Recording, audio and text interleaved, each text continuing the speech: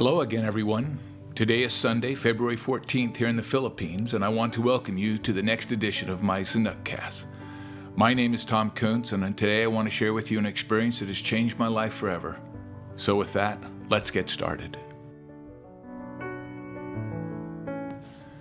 On Christmas Eve in 2001, I was helping a member of our ward split some wood. For the sake of this podcast, I'll call him Rick.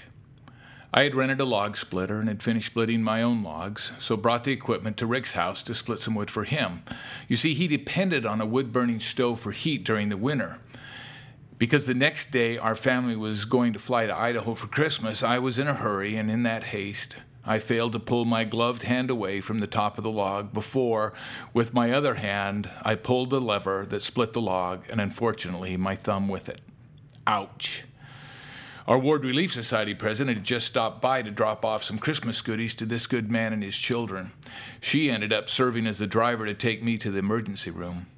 I am happy to say that they were able to sew my thumb back together, and we still made the flight to Idaho the next day. And Rick finished splitting his logs and was kind enough to return the splitter to the rental company.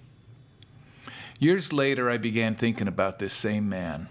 Looking back, it was undoubtedly a prompting of the Spirit to go and find him.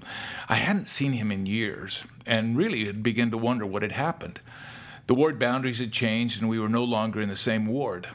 I asked around a bit and concluded from the answers I received that indeed no one had seen him in years. And even though his records were still in our stake, it was likely that he no longer lived where he had previously, and it would be difficult to find him. I told myself I'd done my due diligence and managed to put thoughts of him out of my head. Then in early November of 2012, I again felt the Spirit whisper to me that I needed to go find this brother. So with a renewed desire to be obedient, I drove to that same house where he lived that day when we were splitting wood and my thumb, knocked on his door, and when no one came, I felt impressed to leave a note asking him to call me. But I heard nothing. A week or so later, the Spirit again told me to go out to this same home. Again, I went with the same result. The house looked lived in, but I could see into the windows, and there did not appear to be anyone there. Again, I left a note with my phone number asking him to call me. But again, nothing happened. The day before Thanksgiving, as I was praying that morning, the Spirit again told me to go see him. I got dressed and immediately drove out again to the home. This time, there were two little dogs on a tie line, so I was pretty sure someone was there. But I knocked and knocked, and no one came. I left a note for the third time, inviting him to come and enjoy Thanksgiving dinner with us the next day. But still, I heard nothing. During the Christmas break, as I was praying about what the Lord would have me do next in regards to this man, the Spirit whispered to me to write him a letter. I had been studying about the premortal existence, and that day the Spirit whispered to me that he had been a mighty and powerful spirit in premortality, and that one of the reasons that he had had such a tough life was because Satan had worked doubly hard on him to keep him from being a powerful spirit here. So again, with the desire to be obedient, I wrote the letter, gave him my cell phone number, and asked him to call me. Once again, I heard nothing back. But interestingly, after that, the Spirit seemed to stop urging me to try and contact him, even though I prayed to know what the Lord would have me do next. Another month went by, and then on the morning of January 25th, I woke up and noticed I had a missed call from a number I did not recognize. Now that's not so unusual, as a wrong number during the night occurs from time to time, but what was unusual was that the caller had left a message. When I listened to the message, this is what I heard. Tom Kuntz, this is Brother Rick. I need your service. I need your thumb again.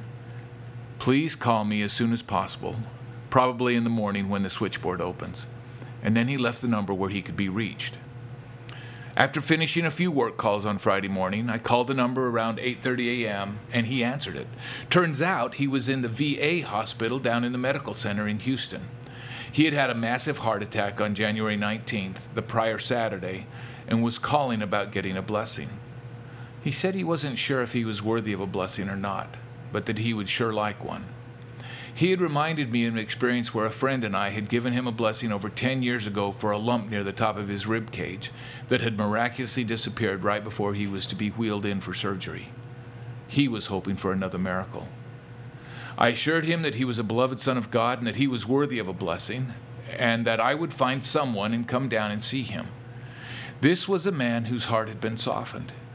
He told me that every time I had come to his home that he had been there, but he was in a back room with the TV on and could not hear the knocking.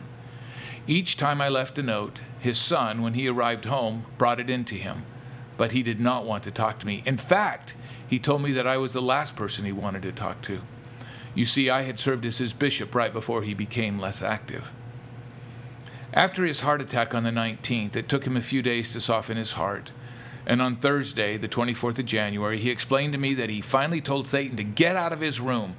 And then he told his now grown daughter to go to his house and find my phone number so he could call me. He finally got the number around 11:30 p.m., and he called me at 11:57.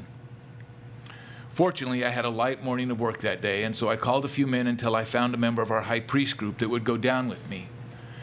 As we drove down to the VA hospital and gave him a blessing, it was a wonderful time to reflect on some of the experiences that I'd had with this man.